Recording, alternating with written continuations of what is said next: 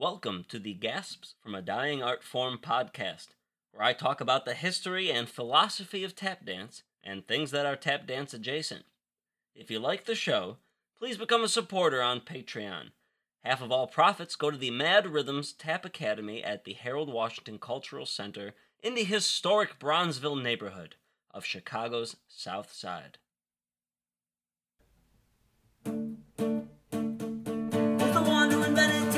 Were they white? Were they black?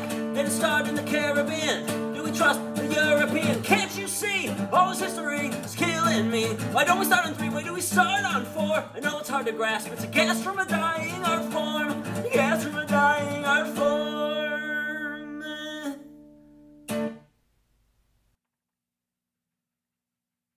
Few people like to discuss the history of blackface minstrelsy. Wonder why? Yet what if I told you that it is the greatest cultural paradigm shift in the U.S. since slavery was first introduced?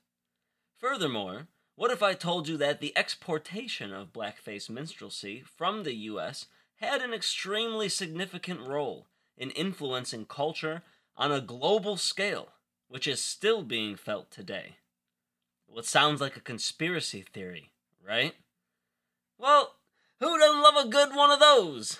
And nowadays, conspiracy theories are like those 5-count condo swings with a shuffle in the middle. Everybody's got one, and they all stink. People will believe the craziest things. Atlantis, Flat Earth, the new Red Scare, staring at the sun is good for you, stuff like that. But what's funny to me is that they don't seem to acknowledge things that I don't know, are actual real-life conspiracies. Like the original Red Scare, when you canceled people by accusing them, true or not, of being a communist, or knowing a communist, or if it sounds like when you sneeze, it's like, communist! Stuff like that. I mean, it happened to Paul Draper. It happened to Dr. Jenny Lagan. Dr. Martin Luther King was called a communist. I mean, it's a real thing that can be proven was a load of BS chorus. Speak to someone who today likes to shout, "The commies are coming! The commies are coming!" And a lot of them have never even heard of Spartacus, Dalton Trumbo, or the fake Hollywood commie blacklist of the 1940s. And that's kind of crazy. Blackface minstrelsy is considered by many historians to be the United States' first original contribution to the theater, and showcasing the U.S.'s first original song and dance styles. I mean, it sounds like a big deal, right? Well, it was a very big deal. And minstrel shows, for many, were as unavoidable as hearing someone say, "Alrighty then," in the 90s. Literally unavoidable. Children in the streets, alrighty then, making their butts talk. Listen, okay, I'm off track. If it was so insanely popular, then why, dear listener, is there a good chance that you don't know very much about it? I mean, I've spoken with not just people in the U.S., but people from England, Switzerland, Australia, Ireland, South Africa, and they know even less about it, which would make sense since it's this U.S. American theater format, except that they totally should too, as I will explain throughout the rest of this program. Blackface minstrelsy is an ugly thing to talk about. It literally ruins every serious conversation. For example, apply the history of blackface minstrelsy to modern linguistic analysis via tap dance. The all tappers matter side, who don't care for the black art form label for tap dance, saying that it unfairly erases the white practitioners from history and unnecessarily polemicizes tap dance, well, they would have to admit that their historic white practitioners who are being erased were calling themselves things like Zip Coon and wearing burnt cork face makeup and doing parody imitations of black plantation song and dance and imitating black people's mannerisms and speech, while making money doing that old Virginia essence in an industry where the people they got their material from were at first not even allowed to participate in, let alone compete or receive any form of compensation for their major contribution. And on the other side, the Tapfrocentrics would have to admit, due to that same lack of competition, unfair as it is, white dancers historically have a statistically larger influence on the evolution of what would become tap dance than we may be comfortable admitting to ourselves, including the fusion of traditional European forms from new immigrants who went into minstrelsy. Like I said, talking about this leaves nobody satisfied. Minstrelsy influenced so many U.S. genres: U.S. clog dance, fiddle playing, banjo playing, and pretty much bluegrass music in general, tap dance, jazz music, American musical theater, stand-up comedy. I could go on. Yet why is this not common knowledge? Now, I know it's ugly, but that's like talking about the European Enlightenment, but skipping the French Revolution just because of the Reign of Terror. I mean, I know it's super cringy, that Reign of Terror, but it's still pretty darn important. And we do talk about that and the French Revolution today. So why not this? But what if it goes even deeper than that? What if blackface minstrelsy also influenced many of the European, and sometimes Asian and African, dance and music forms in their native countries? What if the cultural exchange that everyone is so fond of attributing to New York in the 1830s happened, but on a significantly larger scale throughout the rest of the world and at approximately the same time?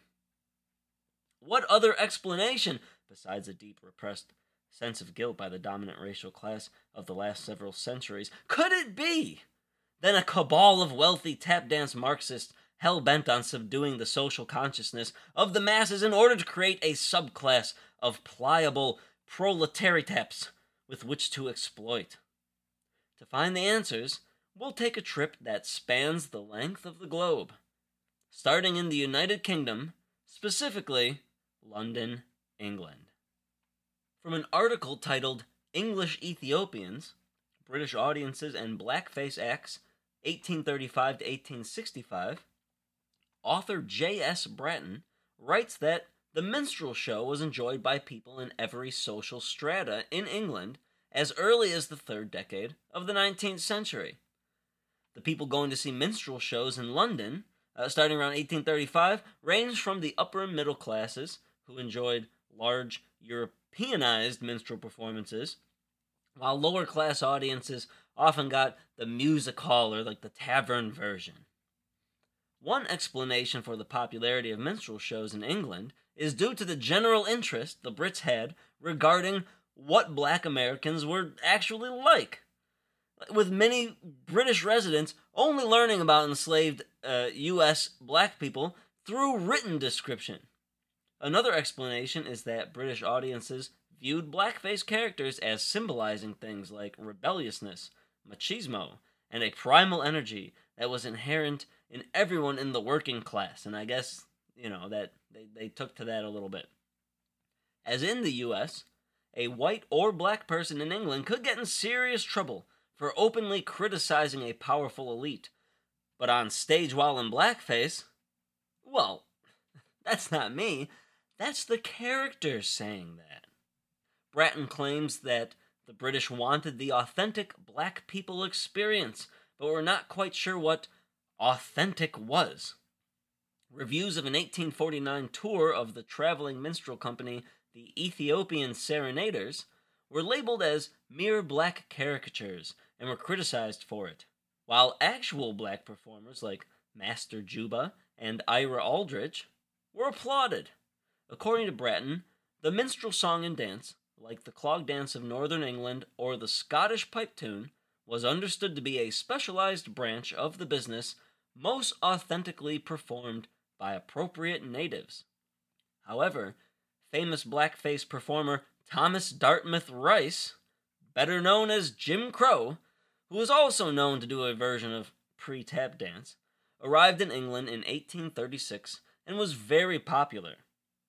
In Robert Toll's Blacking Up, the minstrel show in 19th century America, Toll writes that Rice's dancing was the first of many Afro-American dances to become a worldwide success, with Bratton adding that there were many imitators of Rice that spread throughout the British theater scene. In a 1985 article titled The Internationalization of American Popular Culture in the 19th Century, The Case of the Minstrel Show, author Richard Waterhouse writes that a significant number of American minstrel performers, black and white, decided to remain and form English-based troupes. The Moore and Burgess Christie's Minstrel Show ran at the St. James Theatre in London from 1859 to 1904. That's over 40 years. And the Mohawk Minstrels were at the Agricultural Hall in Islington from 1873 to 1900. That's a 27-year run. Holy cow. Queen Victoria had minstrel shows performed at historic Arundel Castle twice. When not performing, these minstrel performers padded their pockets in the same way that performance artists do now. They taught their craft. So these white and black minstrel performers were not just performing, but teaching black American vernacular dance in England for over half a century before George M. Cohan's Yankee Doodle Boy made it to a London stage, and even longer before Ruby Keeler's bombastic opening to Lloyd Bacon's 42nd Street wowed audiences on silver screens at downtown picture palaces. Regarding the influence of American minstrel troupes in England, Waterhouse writes, while it is consequently also likely that there was less Negro content in English than American minstrelsy, the fact remains that many of the same songs, dances, and sketches were performed and told on both sides of the Atlantic.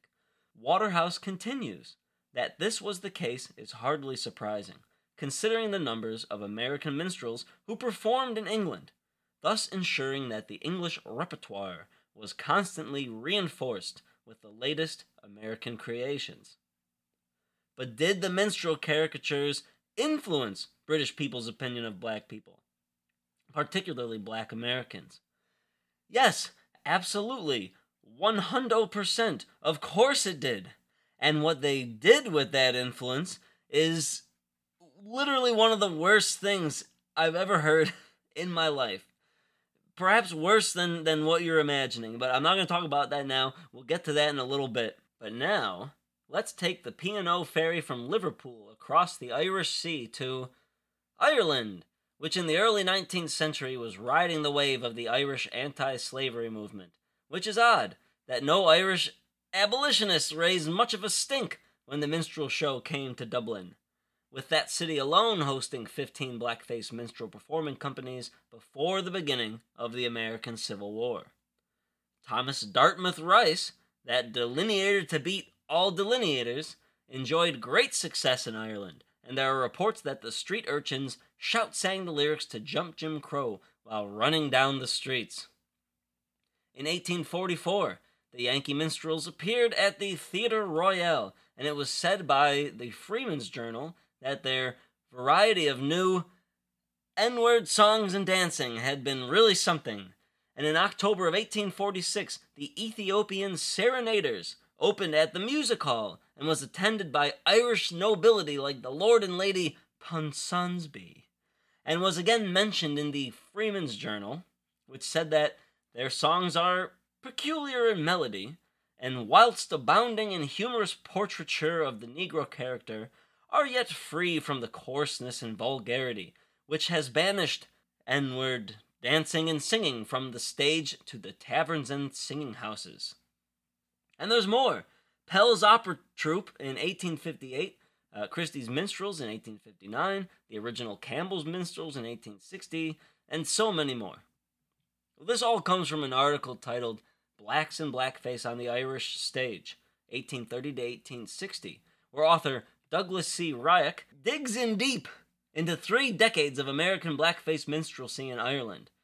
The popular Irish image of the Negro must have been in part determined by such performances, writes Ryak, saying that the image of the Negro in these minstrel shows was one that was often not in the least hostile to his enslaved condition. Ryak also claims that the stories of black American hardship pulls on the heartstrings of Irish abolitionists who empathized with the pathetic black caricatures. But that didn't stop these minstrel shows from selling gangbusters at the box office, drawing large crowds, including various gentry of the day. But that's not to say there wasn't any actual entertainment performed by black American performers in Ireland, and in January of 1852, the Southern Troupe of Stable Harmonists, an all-black troupe, appeared at the music hall.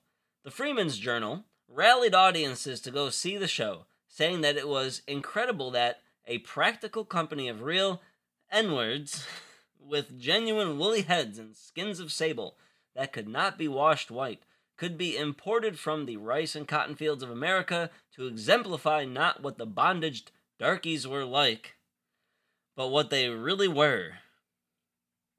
This is coming from the Freeman's Journal. Well, there were other black performing troupes as well, like the original band of Negro Melodists, who performed at the Royal Portobello Gardens in August of 1853. So it wasn't all fake black people all the time in Dublin. And same as in London, the superior quality of the all-black troupes is evident in the press. But like any pop culture phenomenon, minstrelsy left its mark in Ireland, with Ryak concluding his essay by saying, "It is probable that the cause of the Negro in America suffered from the failure of the abolitionists in Ireland to condemn as wholly inaccurate the image of the Negro most often presented on the Irish stage and carried to America in the minds of countless Irish immigrants."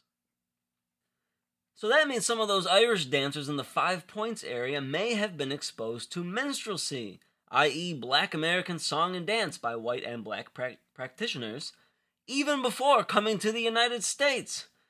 I'll close this part with a quote from the Freeman's Journal where it's... Well, hold on, I'm going to scan this one. Nope.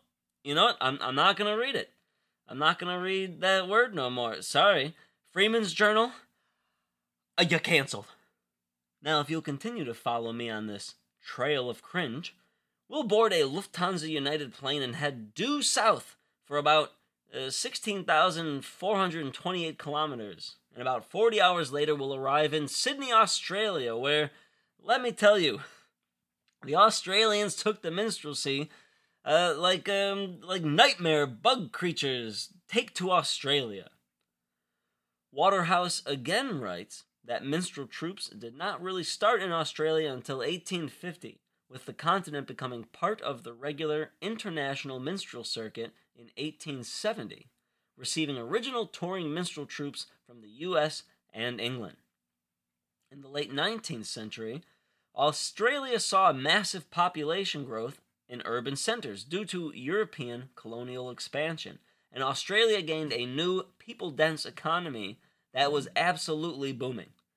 Just like in London and Dublin, and in growing urban centers across the United States of America, it's the entertainment-hungry masses in large cities, like Sydney, where the minstrel show takes hold. As in elsewhere, Australia's blackface minstrel character, which was still mainly based on black enslaved Americans, also grew to represent a variety of cultural and ethnic groups. People on the fringe, and like fast food chains, tended to alter their secret recipe as they go from town to town, or in the minstrel show's case, country to country, or even continent to continent.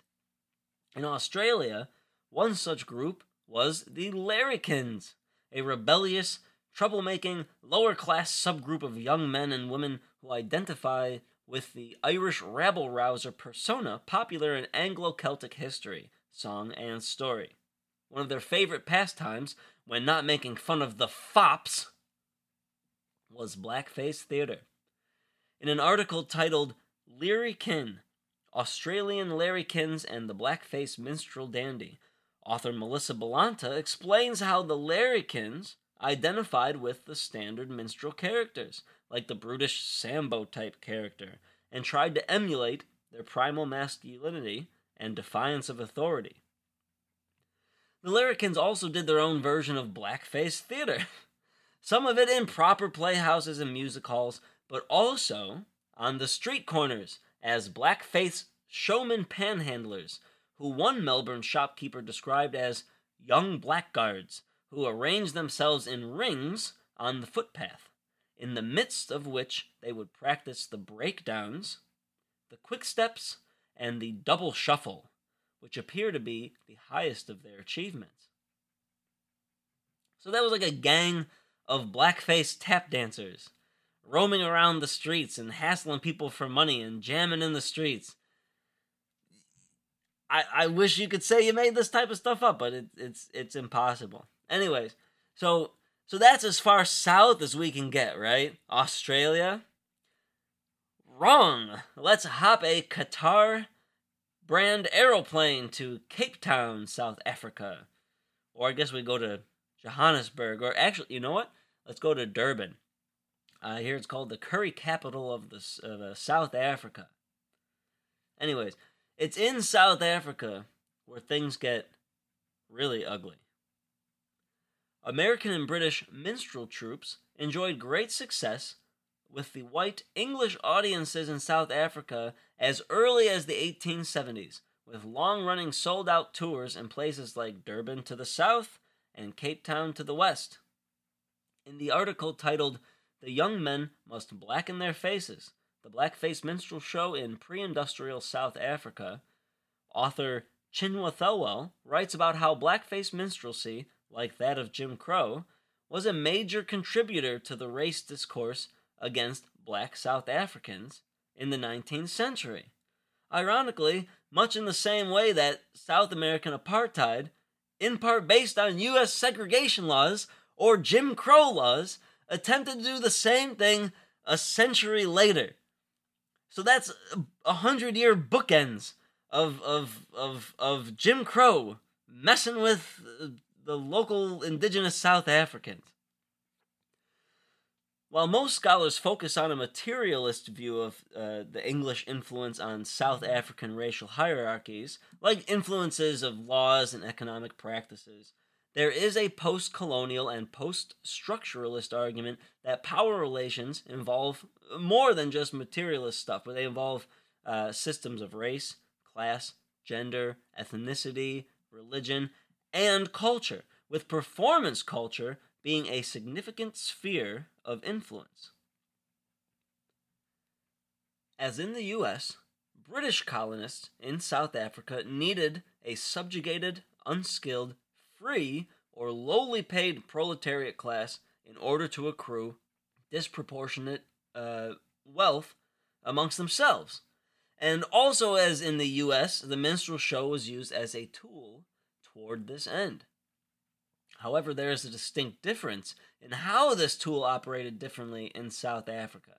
In the U.S., blackface stereotypes were used to maintain images of jolly subservience from black people. But in South Africa, there it was essentially installing new stereotypes on the local black population.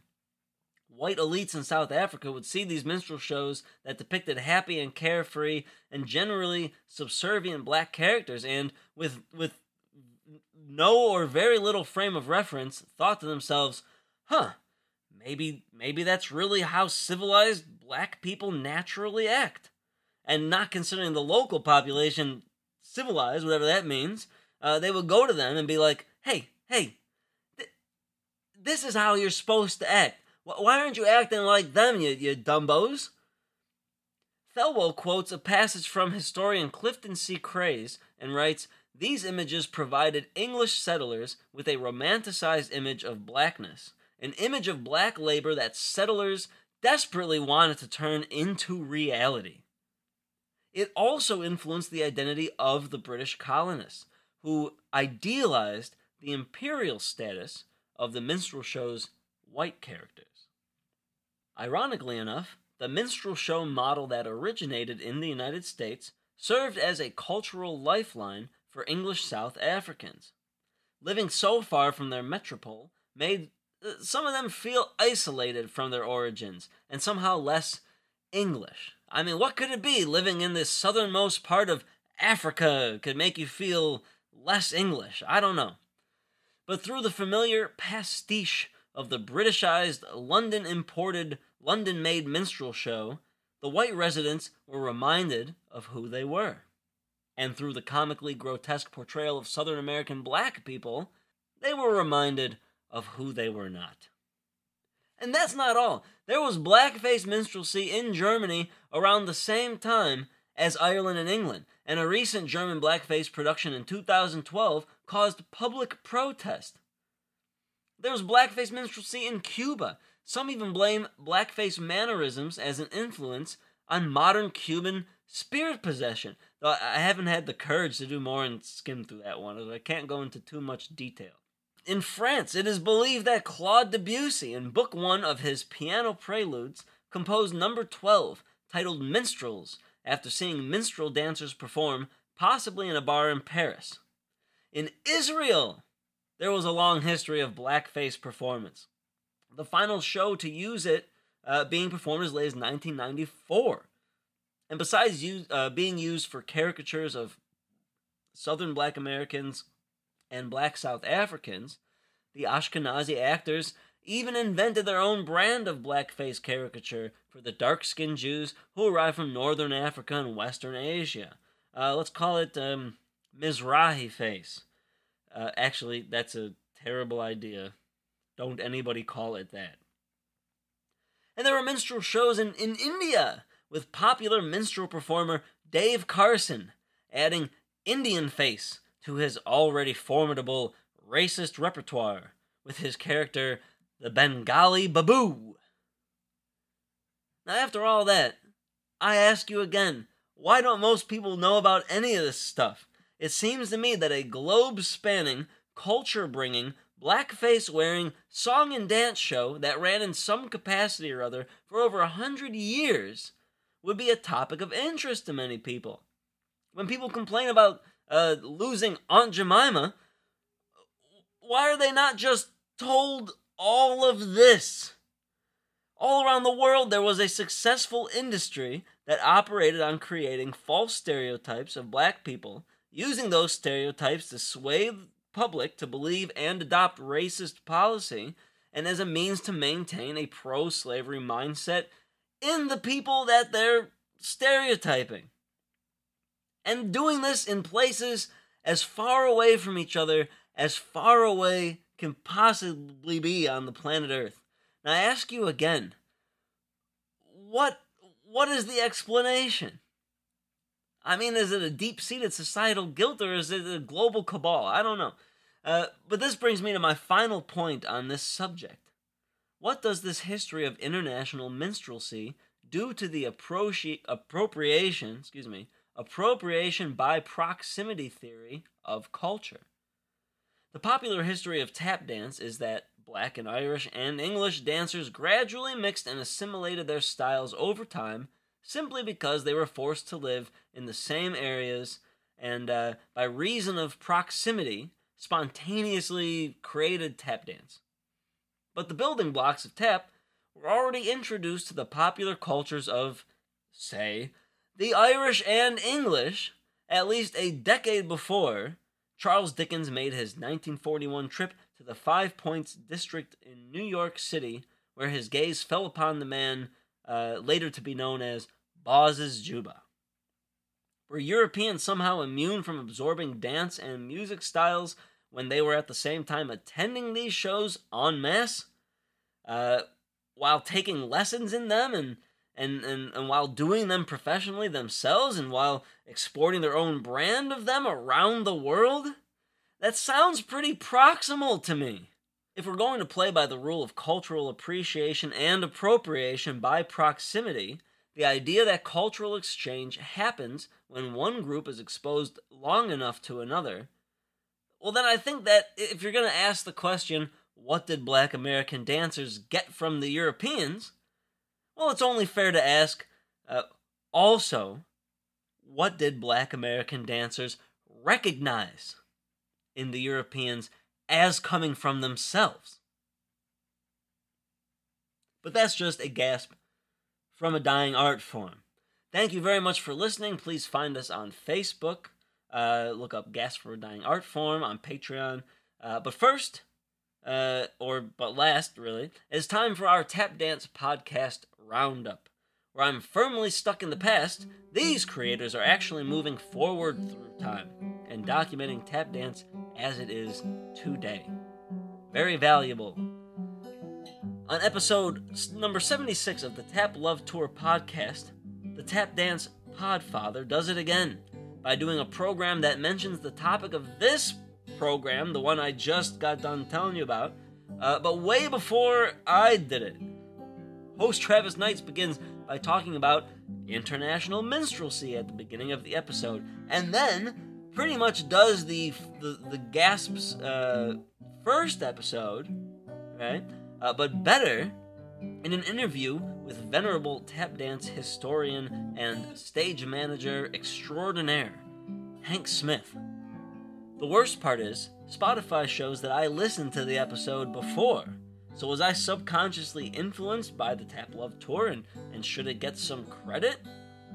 Yes, I think so. And this is it.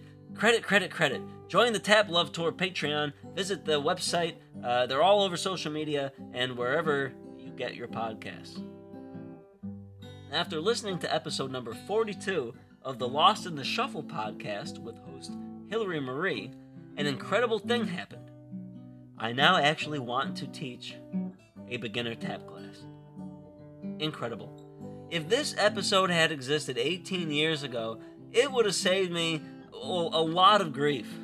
And it's so obvious now. I mean, the secret to teaching effective beginner tap classes is in the episode. So join the iTap online community for lessons and advice, and find the podcast wherever podcasts are sold. Well, they're not really sold, they're free. Well, they're not really free, you have to pay. Everything's terrible. On episode number 25 of Have Tap Shoes Will Travel, host Rick Oslin interviews Tap Dogs alumni Anthony Locascio and Sesame Street Live alumni Stacy Locascio, and they talk about Locaccio's annual summer tour. They talk about Rick and Anthony's love-hate relationship with dance competitions, and you can learn the origin of the name of the Locaccio's Tap Life Dance Company, the origin of which featuring Brill Barrett of Mad Rhythms. Also, just come to hear Anthony Locascio speak. It's like it's such like a good, grainy New York accent. It's like someone took an 80-year-old Italian New York cab driver, dipped them in butter, and then put them through a wood chopper, and then scattered their molecules so that they formed little wave patterns, and then they slide down your ear holes, and just, what a voice. I love it. On episode 11 of the Real Talk Tap Talks, host Nico Rubio interviews a real OG, Reggio the Hoofer McLaughlin, a Chicago staple and a legend in his own right. In the interview, McLaughlin recounts his first introduction to tap dance at a local Stony Island Park District, talks about his mentee-mentor caregiver relationship with Ernest Brownie Brown of the team Cook and Brown. They talk about the decline of tap dance in theater, the origins of the famed chair dance, and so much more. It's like 2 hours and 50 minutes, but it's all good. It's all good. Like, once you start, you don't put it down, so make sure you're not busy. It's a good dose of history for all you tap nerds out there. Check it out. And that's all. Join our Patreon, join our Facebook group. This is Tristan Bruns signing off for Gasps from a Dying Art Form.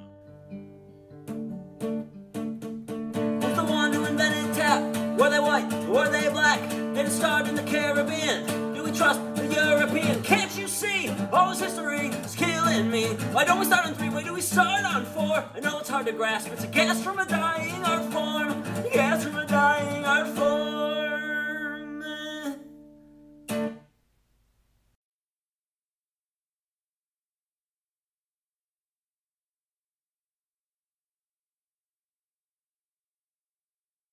All right, here's the bonus. This is what we talk about after everybody leaves. You know, like when you the song would keep going on an album, and you'd be like, oh, there's gonna be some weird, stupid thing at the end. Well, this is that weird, stupid thing. Anyways, seriously, Tap Love Tour is like the Simpsons of tap dance podcasts now. I feel like every time I think of something to write about, Spotify sends me an alert saying Tap Love did it already. I mean, technically, Tap Love and Gasps are practically the same podcast. I mean, really, well, except for the amount of time we've been on and the discrepancy in number of episodes we have. The fact that Nights gets amazing guests that bring up a wider range of topics, and he doesn't sound like he's sometimes talking with a mouthful of marbles, but other than those things, near identical. After learning all of this international minstrelsy stuff, I mean, it kind of blows my mind for people to say that tap is owed to Irish step dance or English clog just because they look similar. And by that metric, well, you can only judge dancing that existed after video recording was made possible. And maybe, that was like tentatively at the end of the 19th century, more so in the 20th century, with the first home video recorder not being invented until the 1950s. So when they say that they look similar, what are they actually talking about? The English and Irish dancing that had 100 years of Black American dance influence from Black and white Americans, lots of whom just stayed over there? Is that what they're talking about? It looks similar to that? What if we went the other direction and started telling Irish and English people that their dancing must be rooted in tap dance, like Black American tap dance, because they look so similar? People would lose their gosh damn minds. Except that there's plenty of evidence to suggest it. I know a lot of people are talking about the reinvigoration of the teaching of critical race theory. Or maybe it's not a reinvigoration. Maybe there's not as many things to talk about. But anyways, they're teaching critical race theory in the schools. And, I agree with most of it. One thing that's cool about it that no one ever mentions, which is really stupid they don't mention it, is that there's many different streams of critical race theory, So I don't agree with everything in one group, but then there's like another group, and you can kind of pick and choose from the different, like groups. Is it structuralist thing? Is it post-structuralist? Is it anti-structuralist? Anyways, my hope for this critical race theory teaching is that maybe these minstrel histories will get some attention, because they explain a lot about what's going on in modern times. CRT is pro-storytelling and narratives to get information across. So what's better than some of these old movies, like the Southern Apologist, Shirley Temple movies, or The Jazz Singer, or Casablanca, or even parts of Stormy Weather? I mean, use these stories, to show how things were really messed up back then, and as a way to make the direction we should be heading a clear one. I mean, why not just show some people the cringe and let them come to their own conclusions? Again, every time someone laments Aunt Jemima, it's like, dude, watch The Jazz Singer, or Bamboozled, or something. Watch any of these movies, right? Get a clue, at least. And then come back and be like, oh, yeah, that was super offensive. I don't want to look at that no more. It's on my syrup. It's on my rice. It's everywhere. What's happening? The red pill. Or blue pill. I forget which pill is the good pill. Well, regarding blackface in general, here's an interesting idea. Right? By putting on blackface makeup, you are essentially making yourself racially white. I know it seems like it'd be the opposite, but the majority of audiences, after a while, they knew that performers in blackface were actually white guys. And that's why black performers would black up when the minstrel scene became integrated after the Civil War, so that they could maybe pass for white while wearing blackface. In blackface, white men could be even more themselves, since it was acceptable for the character to be outrageous and really speak what's on their mind. The use of blackface, while serving as a tool of oppression for black people, may have served the dual role as being a release valve for white performers, a reaction to strict political and religious repression, right? Protestant repression, historically. By being black, these white dudes could be more of their white selves, free from embarrassment and ridicule. Does this explain the deep, ingrained psychological scarring in a lot of European Americans today that may be causing them, subconsciously or not, to commit racial microaggressions, adopt a colorblind attitude, and turn a blind eye to a system of obvious racial hierarchies? I'm not saying it's an excuse, but the idea of white people turning black to turn more white is just so messed up. How could that not have some kind of long-lasting effect on the individuals living in a society over time? Anyways, okay, that's enough. That's it. Thanks for listening. I'll see you next time. Bye-bye.